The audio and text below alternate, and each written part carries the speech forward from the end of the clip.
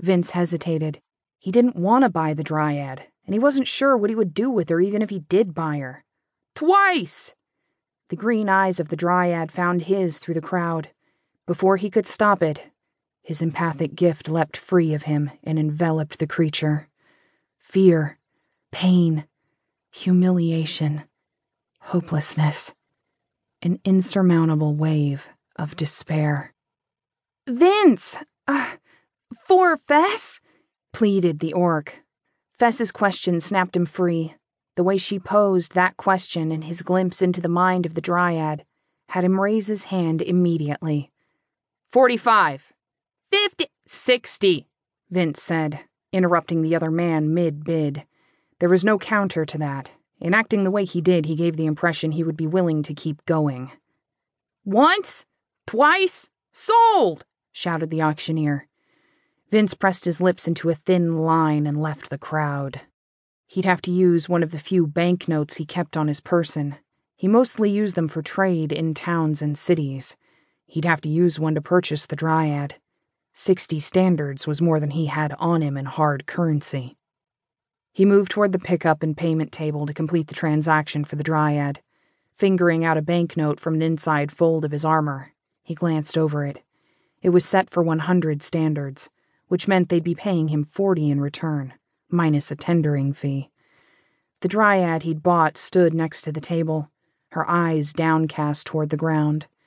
Vince flipped the banknote and his ranger's license onto the table before the auction clerk could say a word. 40 in return, Vince stated. The clerk picked up the note and Vince's license, then checked the authorizations. Meeting whatever requirements he had, he then picked up 2 sheets of paper. 5 standards and fees, 5 more for the services. Registration will be set without a name.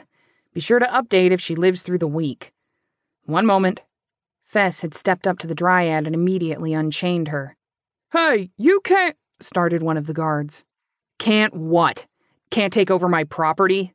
I've already paid, Vince hissed at the man. Not used to having someone question him, the guard fell silent. Fess pulled the dryad off to the side, placing it between Vince and herself. Vince noted 2 men off to one side. He vaguely remembered them from another visit. They'd been around the last time he was here, scowling and throwing dirty looks at every non-human they could see. Now, they were a group of 5, sequestered at the back of the auction. Even now, one was watching Vince. Before he could focus on the watcher, they turned their head away. Here, the clerk shoved the license back into Vince's hand, jarring him back into his current situation.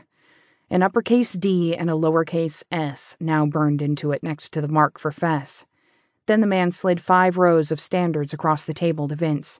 Not bothering to count it, he simply opened his waist purse and swept them inside. Paperwork will be filled out this evening with the registrar and the Ranger Guild. Thank you. Next! Turning on his heel, Vince slid an arm around the dryad and escorted her back toward the clothing shop. Just tolerate this a little bit longer. We'll get you some clothes from the tailor and be on our way, Vince whispered under his breath. The dryad lifted her eyes and looked into his soul with that gaze. Eyes, the color of fresh leaves, weighed on him.